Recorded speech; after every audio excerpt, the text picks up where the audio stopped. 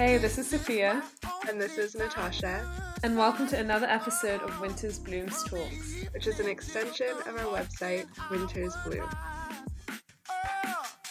Father said, be sure to let go of your pride.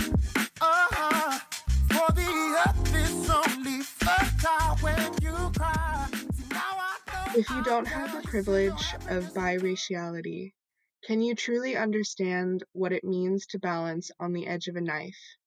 To be mixed, equal parts of two halves, yet never feeling fully whole. So even when you have each foot planted firmly in the oceans of your heritage, you can feel their currents raging, roiling, refusing to settle. If you don't have the privilege of biraciality, you don't know what it means to feel an imposter in your own skin. So welcome everyone to another episode of Winter's Blooms Talks. This one is on privilege. And we're actually going to do things a little bit differently, we think, to how the general discourse of this conversation goes. And we are going to be focusing today on the privileges that we feel we do hold. So, Sophia, I was wondering, could you walk us through maybe some of the privileges that you feel that you hold as an individual in this world? I'm really glad that we're doing it. Can I just comment firstly to say I'm glad we're doing it this way because, as you just mentioned, I feel that the discourse often tends to be about the privileges that we don't hold. And I definitely went through a period of my life kind of viewing my privilege or lack of privilege in that way. So it's been interesting to kind of reflect on the privileges that I do hold. And a lot of them I realize, which I guess privilege in general is always in relation to others, but I've realized a lot of the privileges that I do hold are in relation to others and in relation to space. So one of the main ones that comes to mind is the fact that I am a lighter black woman. And both historically and also currently living in the UK, lighter skinned black women tend to be preferred over darker skinned black women. Not just because, but I feel like one of the main reasons is that we're closer to being white and closer to whiteness. And so in a way, we're seen as more palatable. And that's something that I feel that I've only kind of realized in the last couple of years, or have come to acknowledge how that is a privilege. Another privilege which I feel that I hold is kind of, I don't know if I would, it definitely is a privilege. I am reluctant to call it a privilege, or I guess I just don't like acknowledging the fact it is a privilege, but it is the fact that currently I don't wear a hijab. And so I can quite easily go under the radar as not being Muslim, which is something which I, just to make clear, would never negate or feel ashamed of. But with the reality of Islamophobia that is experienced in the UK and Europe and the US at large, it just means that on a daily basis, I'm not facing certain microaggressions, at least for that aspect of my identity. And I feel like I'm in a position to say this because I was for a period of time wearing the hijab, and I definitely noticed the way that I was treated by people changed a bit. And it's like one of those things where you feel that you could be like verging on just being paranoid. But the more that I've spoken to it about my Muslim friends / sisters who have or continue to wear the hijab, it is clear that these microaggressions are not like made in my head. So those are the two main privileges that I would say I hold. And I think we are going to get on to the whole space element of how privilege changes. So I'll just pass back the question to you, Natasha. What are some privileges that you feel that you hold? Yeah, thanks, Sophia, for walking us through some of those. And I'm really antsy to get more into the discussion. But yeah, I do just want to share really quickly as I was reflecting on some of the privileges that I might hold. And I think I wrote them down. So I hold the privilege of a non-threatening body. And this one really came up for me as I was reflecting because I was watching this video that came up on my Facebook feed, and I don't remember his name, so I'm going to try to dig back and find it. But he's a Black man, and he is a botanist. Um, and his video, he's sitting in this field of flowers, and one of the first things that he says is that he has a body that's threatening to many people. And he went on to talk about how, in the line of his work, where he's been there doing things like cataloging the plants of the area, doing part of his job, and he's been arrested, he's been chased off, all because he is a Black man in the United States. And so that really came up for me as a privilege that I do hold because I'm a woman, and though I'm a brown woman, I've never really been followed by the police, never been stopped unnecessarily in my car. I just haven't had that experience, and that it's like really hit me very recently that, like, though, my experience in the world is different than some people, my body isn't threatening. And so I've never really had to fear being stopped or like aggressively approached. Um, I also hold the privilege of material wealth, and I think, it's always relative. There will always be people who have less or who have more than me, but this really came up for me in the fact that I feel I've had to have I've been able to have so many experiences. Like, we've talked a lot about this podcast about the travel experiences that you and I have shared. I also have a master's degree, and education is not necessarily cheap. And yeah, so I do want to acknowledge that here because I feel that there are so many life experiences that I've been able to have, and I haven't necessarily had to think too hard about spending the time and the money on those experiences. And I don't regret them either because they're how I met you, and how this Winter's Bloom has been a thing.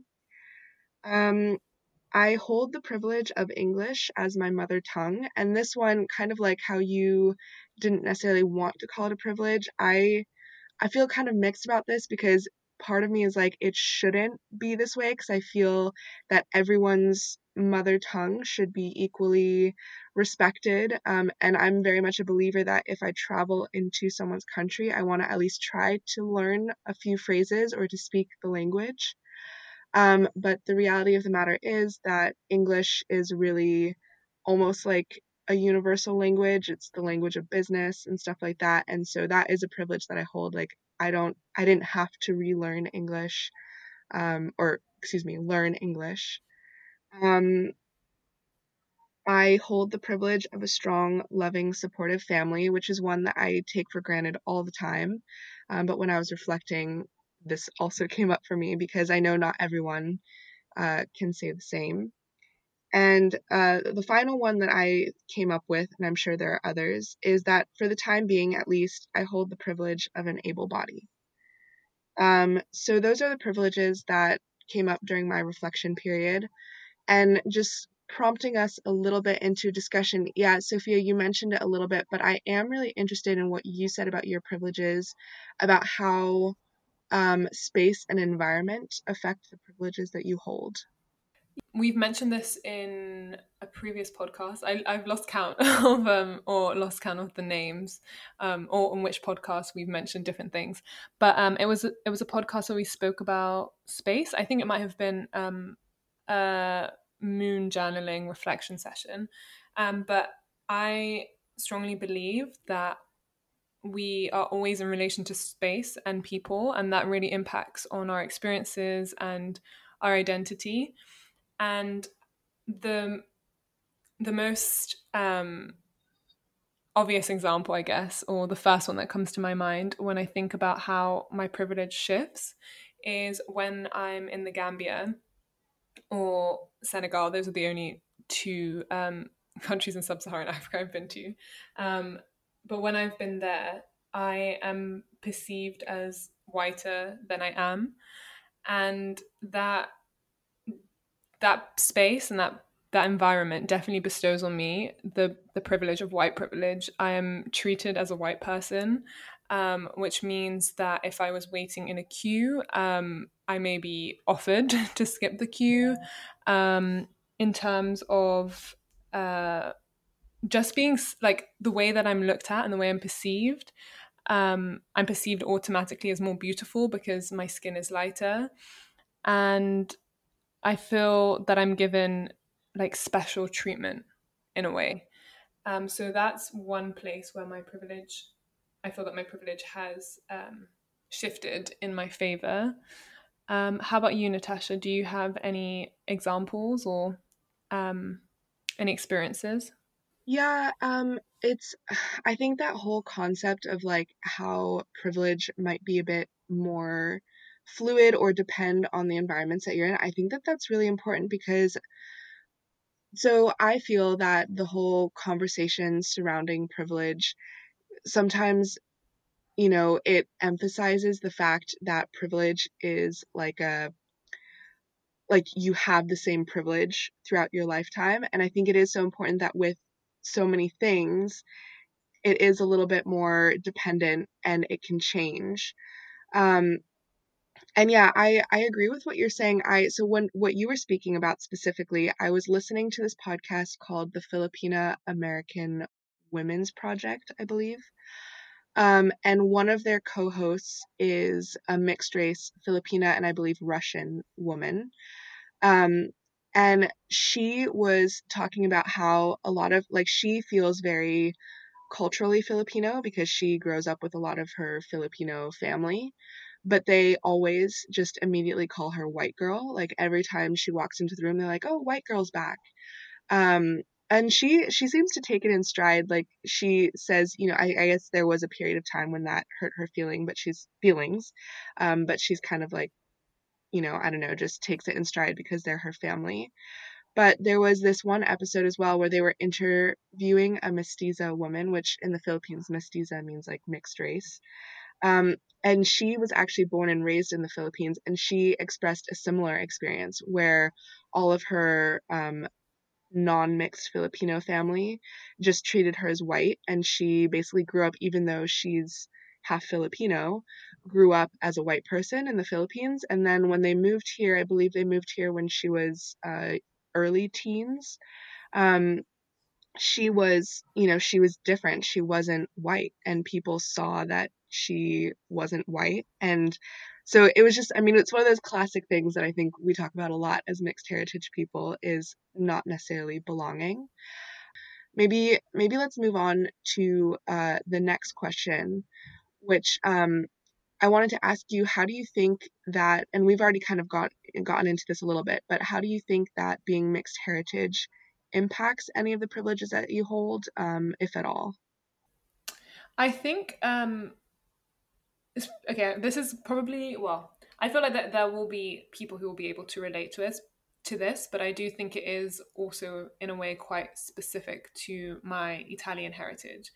Um, I would say that it's no what's the word, slight or no surprise as well to say that Italian society has historically and still is quite an xenophobic and at times racist society. And I know that's like, I mean, I don't think it's unfair to say that. And again, I'm by saying like Italian society, I'm not saying that every single Italian person is like that. But I think as a whole, Italian society has a lot that it needs to work on to redefine what it means to be Italian and who gets to partake in that. And so I think in that context, the fact that I am half Italian um, has in a way allowed me to be accepted into Italian society in a way that I know other Black bodies are not, other Muslim bodies are not, other immigrant or foreign bodies are not. And um, that is a dynamic which I've noticed doesn't really exist in the same way with my Gambian side, in the sense that already being white, even if I wasn't Gambian, or perhaps even more so because I am more on the white side, I'm accepted regardless.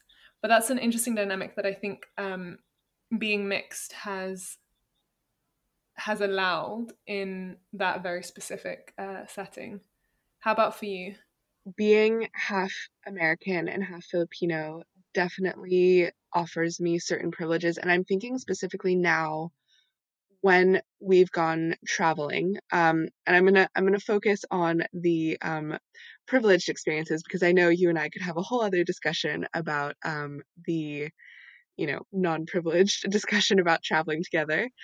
Um, but just having an American passport offers me so much ease of travel, I feel, and I think it allows me to more fluidly move across borders.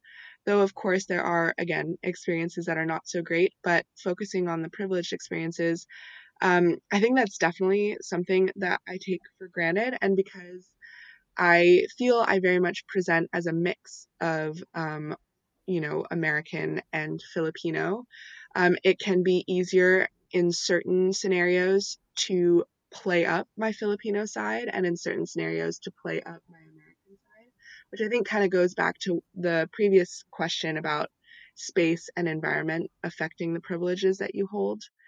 Um, and, my sister and I were also talking about this the other day, because where we live right now is a fairly rural, not super diverse community.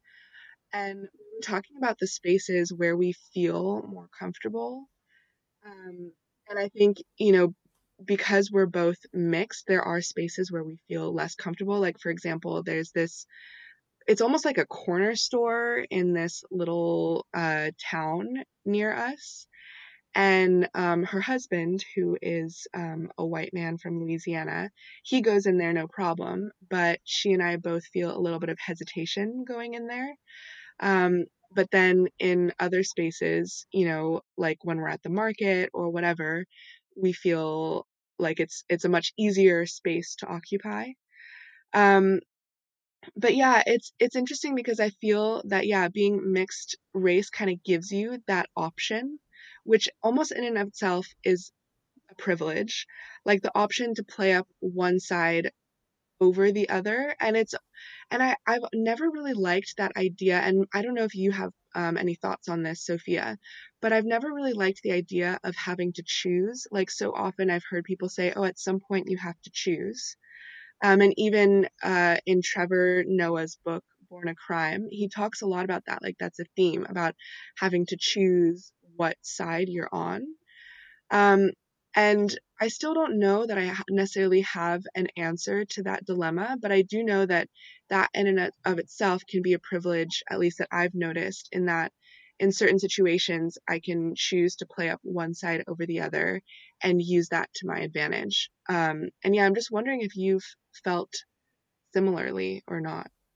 That's really interesting, and I definitely have growing up played took advantage of that to play up like my Italian side. I think I mentioned this again in a previous podcast, where just probably until the age of like 16, I was praised a lot for being half Italian, and that was kind of, as a result of that praise, was kind of the side that I mentioned and focused on and really displayed.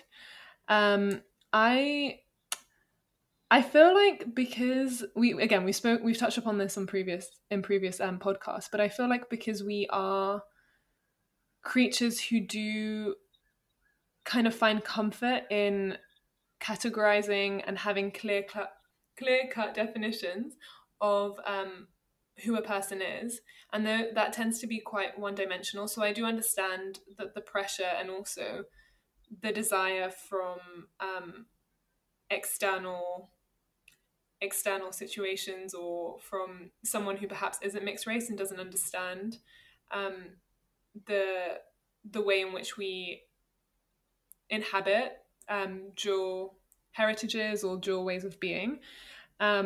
It can be kind of threatening to a very simplistic view of the world, and a simplistic view which I think is just based on the idea that things are right or wrong, or black and white, and like things exist in binaries. I personally have never felt that I've had to choose. I think I've mentioned this again before in many other podcasts, that I just think the way that society is set up, I almost feel automatically kind of like tilted if it was a scale of like Gambian and Italian or whatever being black and white. I automatically feel like I'm tilted more to my black side because that is what society recognizes me as being. Um, and because my blackness cannot be diluted in a way that my whiteness can, that I'm automatically like I don't have to, but it would be really difficult to live my life thinking that I was white, you know? I mean, not in all spaces, but in most spaces. But I have always tried to make it a point that I don't choose between the two, between the many other different identities as well that exist within me. And whether that's like acknowledged by another person interacting with me or whatever, kind of looking at me from an outsider's perspective, I have gotten more comfortable over the years to understand that that doesn't matter as long as I embrace the parts of me that I want to embrace and I'm proud of that. It doesn't matter if, well, obviously, like on a practical level, it does matter in some circumstances, but in terms of the relationship I have with myself, I've learned over the years to kind of not have to listen to what others dictate should be included in my identity or how I relate to myself. I love that you bring up, like your experience and like your commitment to not choosing, because I think that is something that, I personally have struggled with and something I've heard reflected back in a lot of podcasts or other mixed heritage individuals that I've talked or spoken with. I also, and this is totally just a thought that came off, and I'm wondering what you think about this, but as you were speaking and describing that, like, I wonder if because we both have grown up in, Western societies, like you in the UK and myself in the US, that's almost also a privilege that, I mean, I think in many ways it is a privilege that we hold. In many ways it's not. But what I mean in this context is that, from you speaking about your experiences going back to the Gambia and how you're kind of elevated as a white person. And there are very similar ways that in the Filipino community in the US and also the Filipino community back in the Philippines will do the same for any mestiza person. Um, and the fact that we grew up kind of out of those contexts, though I know that you do go back to the Gambia fairly often, gives us that liberty to not choose. Because I feel that, and I think, like you're saying, a lot of that comes from maybe inner strength is the wrong word because it doesn't really have to do with strength, but like, I guess maybe an inner belief in who you identify as and who you feel that you are. Not necessarily what is reflected back at you. And I think that that's always a lifelong journey and an important journey to take. Um, but yeah, I just, as you were speaking that, and as I was reflecting back on the experiences that I've had, and just like, yeah, how sometimes as a mixed person, you are like in the Filipino context, like you're seen more as white. Um, but because like I myself grew out of that context, I'm able to define myself a bit more according to how I feel versus like how that community reflects back on me. Um, but yeah, I don't know if you wanted to add anything to that. But yeah, I just thought I'd put that out there.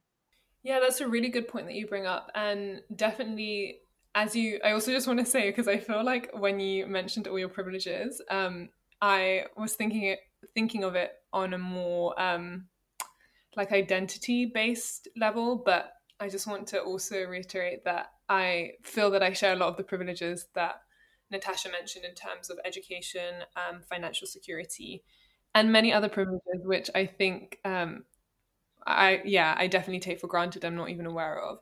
But to go back to what you were saying, I think definitely growing up in a place like London, I have had the privilege probably for like 18 years of my life to not even think about race. I feel like the first time I really had to think hard about being black was probably when I moved to Scotland and moved to St Andrews, where I don't even know what the statistic is anymore, but at the time it was something like 0.1, 0.2% of the student population was Black. And so even that whole experience really of growing up and basically kind of living life with a raceless lens was in a way a privilege, which now that I'm obviously more aware of like racial inequality and racial tensions, I don't regret for a fact that those rosy tinted glasses have been removed from my eyes. But that in itself is something I think, especially with everything that's happening now with the Black Lives Matter movement. And I have a sister who's 10 years old. Her experience of growing up, like she's already aware of race at a much younger age than I was growing up.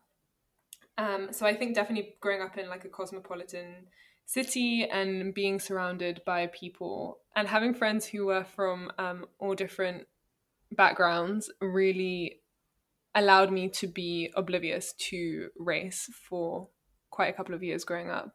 I'm so grateful that you mentioned that because I felt kind of similarly. I think that growing up in our mixed household, just it was never an issue that we were mixed. Like we never addressed it directly. And I remember when we were really young, or maybe not really young, but I remember my dad, kind of telling us about his early years before he met my mom. And he mentioned a few, like there was this one mixed race woman who he had dated before my mom. And she is a half Black, half Swiss. And he told us this story about how she had all these internal struggles being a mixed woman and, kind of that like she was having trouble with that whole pressure of having to choose, like, was she Black? Was she white? She didn't really fit in anywhere. And I remember when he first told us that story, it just like that I didn't identify with that internal conversation of hers at all because it was just so normal that we were mixed, like we were just in our family and there was no question about it. But yeah, once I was in high school and I had to start ticking boxes about my future in terms of college applications, job applications, stuff like that, then that all started to come out. And like, things that had happened in my past started to make so much more sense. So yeah, I totally identify with your moment of like switching and being so much more aware of that when you moved to Scotland. And even though like this was much later, like I kind of had a similar moment when I moved to Edinburgh as well for my master's program because where I live in the US in the Bay Area, it's a very diverse. No matter who you are, you're just kind of like another drop in the bucket. Like there's just so many people of different backgrounds. And then moving to Edinburgh, which it's a lovely city. I really grate it, and it's really great, and I really loved it. And there's nothing wrong with this, but it is a very white city and white country. I think, yeah, a lot of things started to come up for me a little bit. But yeah, so it's interesting. I feel like growing up in Western countries is definitely a privilege in and of itself, and also growing up in the environments that we did. Like where you live in London is a very diverse area as well. Lots of different backgrounds, lots of people from different races, and in the Bay Area too. So yeah, it's kind of weird how that shows up and how that discussion kind of relates to how we identified then and now. But yeah, I guess I also wanted to look in a little bit more. I wanted to hear a little bit more about your perspective. I know we have kind of gotten into this a little bit, but so how would you characterize the privilege in your life? Like I know we talked how it's, it depends on the space and the environment, but I guess, yeah, I'm really curious to like dig a little bit deeper into more if you think it's more of like a static or a fluid thing and why you might think that. I really like what you were saying before about how when we tend to talk about privilege, we kind of see it as this fixed um, thing or this fixed notion that doesn't change throughout our lives. But I definitely do think it is fluid, and it's always, as I mentioned before, in negotiation with your space and with the people that you're surrounded by. So I would say it definitely is a fluid thing. I think also because intangible, and it's very even subjective to like what you may see as a privilege might for someone else not be a privilege. That it kind of has no option to me but to be fluid. I think even the idea of like what constitutes a privilege is in many ways quite subjective, and there is no like universal benchmark to be like, okay, once you have this, this, and this, you're more privileged than this, and this person, or you're, there's like no universal scale. So I do think it's something that's always being renegotiated.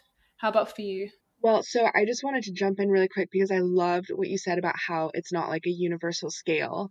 And so I wanted to recommend a book. And just a quick disclaimer, I haven't actually read this book, but based on my research into it, it sounds like a really interesting book. And it's called The Perils of Privilege by Phoebe Matz Bovey. And I just wanted to quickly read the jacket description because I think it does get at that, the whole like conversation about privilege and how it depends on who you're even talking to and stuff like that. So I'm just going to quickly read that. So today, privilege applies to anyone who enjoys an unearned advantage in life, inherited or not. White privilege, male privilege, straight privilege.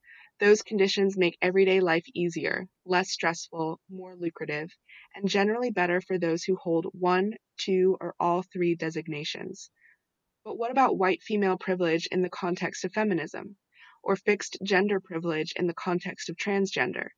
Or weight and height privilege in the context of hiring practices and salary levels? Or food privilege in the context of widening inequality for single parent families? In The Perils of Privilege, Phoebe Matz Bovey examines the rise of this word into extraordinary potency. Does calling out privilege help to change or soften it, or simply reinforce it by dividing people against themselves? And is privilege a concept that, in fact, only privileged people are debating? The Perils of Privilege explore how this word is deployed and offers ways to begin anew so many of the conversations it has silenced. Excuse me. So yeah, I think, as I kind of mentioned before, I do think that privilege is much more of a fluid thing and definitely depends on who you relate to. And I'm really curious about this author's perspective on the whole discourse surrounding privilege. But I did also want to ask you too, how are we able, I guess in the general, but also you specifically, Sophia, able to use the privileges that you do hold to serve others? I think there is no one universal like rule of thumb, and I think it's one of those conversations that each of us has to have kind of individually, at least to start with, to one, identify what our privileges are and then how we can use them. But if there was like a kind of an overview or an overpoint that I would give, or like a piece of advice, if I could call it that, would be to consider how you can use your privilege to amplify either the voices or the not disadvantages, but basically how you can use your privilege to help those that don't have the privilege that you have. And I think one way in which we have been trying to manifest that together is through Winter's Bloom, and kind of building a platform which is not just for us. I think our intentions have always been quite clear on that it's not just about, I don't know, gaining followers or popularity or anything, but it is actually to try and amplify voices that are not often heard. So that's one way that I see it. But I also, I try to see it in all different aspects of my life. And I feel that because it is for me a personal philosophy that life is or should be an act of service, and that's how I want to live my life. I've been thinking about this as I've been transitioning from, or am in the process of transitioning from studying to working. And I've been really consciously trying to think of how can I use my privilege of education and the skills that I've gained over these last 6 years to really serve people who are in a disadvantaged position than me. And that's basically manifested in me wanting to work for an employee that has ethical values that kind of match my own personal values, and to work for or in a sector that isn't consumer driven and isn't driven by, making profits at the expense of other people's unhappiness, or kind of duping people into things. So I've been conscious about who I want to work for and how I want my skills to be used and what kind of change I want to bring. And so, yeah, a lot of my job search has been focused on working for organizations that are dedicated to social change and social justice. But Natasha, how do you feel that you're able to use your privileges to serve others? Okay, yeah, so I loved what you were saying about like, choosing to work for people who have an ethical value or moral value that aligns with yours. And I think that is a really important way to kind of like use the privileges that we hold to support people who are going to also be doing good things, whether that's an organization or like what also in a kind of slightly different way from you, with all this stuff about Black Lives Matters coming out and thinking about how to show up as an ally for the Black community.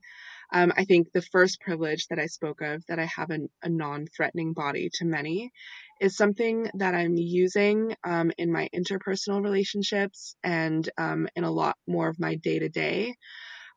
So because I have a non-threatening body, I am trying to speak out a little bit more and challenge people, even in just small things. Like, for example, one of my acquaintances recently referred to a grown woman as a girl.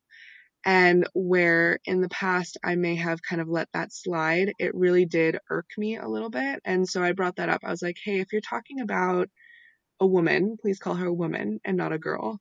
Um, and so yeah, that's just one example of ways that I'm trying to use the privilege of my non-threatening body to challenge people a little bit in their behavior and in stuff like that. Um, I think also I still, on like a wider scale, in terms of what I want to be doing full time. I mean, definitely I would love for Winter's Bloom to become, a big thing, not for the sake of it to be a big thing, but because I think this kind of platform, like Sophia, like what you were saying, um, we really want to elevate many people's voices, and we want this to be a place for that to happen. But, in terms of like something else to support myself with, I'm really trying to think about what, given the privileges that I do hold, like the education I've had, the experiences that I've had, what is a way that I can kind of like give that back in my sphere of influence. And I'm still not 100% sure on that answer. And I think coronavirus has definitely put a stop on a lot of those plans because we have no idea how the future will shape out and when things will be opening back up again, really. But one way that I've always kind of wanted to do that is I used to work at this nature-based preschool, and I really believe in their philosophy that, just play outside for kids is the best thing, and they're going to learn more from each other than they will from any preschool teacher.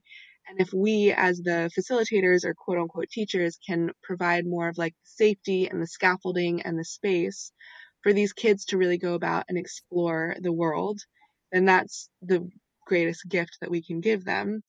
And so I want that for sure to be part of my future, but the specifics of that, I'm not sure. Um, but yeah, that's how I would answer that question at the time being. And of course, because our whole discussion on privilege is that it's very fluid, I'm sure that that will change and take different shapes as we move forward in life. Um, but, I guess this is the last question that I have for you, Sophia.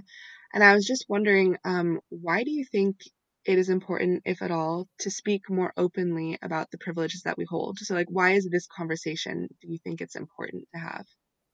I think it's an important conversation to have because so often I feel like we move through the world a with a kind of mentality of um, scarcity and also of deprivation. And I think if we're always embodying that kind of mentality, then it becomes a lived reality, and we don't see the privileges that we hold, and the ways that we're able to help others. I think as well, not to, and just saying that as well, it's not to undermine, of course, anyone's experiences of discrimination or of being in a unprivileged position, because I understand that those are also very real experiences for people, and that those do have very serious implication on people's quality of life and the way that they're able to be in the world. Um, but I think there is something empowering in acknowledging your privilege. And I don't know, I just see it like as a kind of ripple effect, that if each person was to acknowledge the privilege that they hold, how much more humbler, I don't think that's the word, how much more humble would we be, um, in terms of our interaction of others, in terms of our treatments of others, and how I just see it as work. I don't know, I just see it as working as quite a empowering thing, that everyone acknowledges their privilege, reflects on how they can use that privilege to help others, and even in doing that, that could inspire someone else to reflect on the privilege that they hold, regardless if that's more or less than the next person. And I think it's an acknowledgement, I guess, of our privilege, and in a way also our gifts and what we can offer others, and how in finding your own gifts, I do believe that you inspire others to do that as well and to share that with the world. um, so yeah, I think it's a very important conversation to have, um, and one that I hope that by having would also encourage more equality, in a way, if everyone just is accountable for the things that they are blessed to have. Yeah, I agree with everything that you're saying. And I think, in terms of us specifically having this conversation, like we've said before, I feel that so much of the discourse around privilege has been calling out other people's privilege, which I know that I'm guilty of as well. I do that often. Um, and but what I really want to do, and what I think and I strive to do, which is important, is to really get to know the person who's sitting across from you, and not the preconceived judgments that you throw onto them. And by the you, I'm really referring to myself, because I inherited from my mom to be very judgmental, and it's something that I work with a lot, to try to let go of that and let the person speak and act for themselves. But I also think that just by, Sophia, you and I having this conversation, I hope that in some ways it contributes to normalizing a different way of approaching privilege, and that it normalizes these conversations, because something that I've heard reflected back often, and even, I've just finished reading this White Fragility book, is that I think people feel so defensive when you start bringing up the term privilege and calling people out on their privilege. And, while that is a fair, feeling to have, because I've definitely had those feelings as well, I think if we start to normalize actively talking about the privileges that we do hold, then maybe that defensive instinct will lessen over time. Um, but yeah, no, other than that, I mean, I 100% agree with everything that you mentioned about, like, speaking more openly about these things. Um, I think it's just really all about trying to get everyone's perspective out there, and acknowledging that, a privilege is definitely a privilege compared to others. But yeah, what is that relationship that you hold with the person that you're talking to privilege about? Which is why I'm so interested to get into this, The Perils of Privilege book. And if any of you listeners have read it or are familiar with her work, please reach out, because I'd love to hear your opinions on it. But before, Sophia, you close with your poem, I was wondering if there were any last things that you wanted to comment on, any last questions, just before we move out from this discussion. No, I don't have anything. Do you have anything you want to end on? No, I think, yeah, I'm pretty much spoken out about these privileges, but looking forward to hearing your poem. Okay. This poem is from our collection, The Snake and the Cuttlefish, which will be linked below in the show notes. If you are interested in reading the full collection. For the month of June and July, any of the profits that we make from any of our book sales, so either The Snake and the Cuttlefish or The Tender Places of Worn Out Fibers, will be donated to Unicorn Riot. We have a post on our Instagram page explaining more about what they do, but we just wanted to let you guys know that that's what we'll be doing for the month of June and July. So without further ado, I'll get into the poem. My privilege does not come in different cuts, does not have a matching bag or an appealing bust. My privilege comes in extra skin tight size 10 color black and white. My privilege has English as its first language, with chunks of Creole bloodline of Okumarubu rotting in my mouth unaccustomed to forming the queer words, crippling in third place as I place my British and Italian passport, right next to my Gambian one, knowing that the first two work far better for my tongue. My privilege is complaining about white privilege, bemoaning the benefits I cannot reap from my genetic linkage, is stealing the idea for this poem from a black girl, is writing about other black people's fight, because even though I'm a shade too dark, I still have my rights. My privilege is using stock names to describe injustice. Rosa Parks, Malcolm X, Martin Luther King, Nelson Mandela, Nina Simone, my voice is nothing more than just a dictaphone. My privilege is the silver tones, the liquidation of word, bubbling saliva, frothing disgust, yet leisurely light sleeps that remain untouched by the real urgency of the thought. My life is cheap. How are you ever supposed to put that thought to sleep? My privilege suffocates me. I'm drowned in guilt-ridden waves of the lighter shades. Obliged to cool the haunting memories of the slave trade, I bite my lips to the comments of my distasteful preoccupation with skin. The silky rich black bleached to blotchy caramel. Do you not think it would be much easier for me to turn a blind eye, to pretend that one day all of this will just pass by? But my privilege is this: extra skin tight size 10 color black and white. Is me placing my British and Italian passport right next to my Gambian one, knowing that the first two work far better for my tongue. Thank you for sharing that, Sophia, and with your beautiful words. Goes out. Thank you, everyone, for listening to this episode, and we hope you have a great rest of your day. Bye.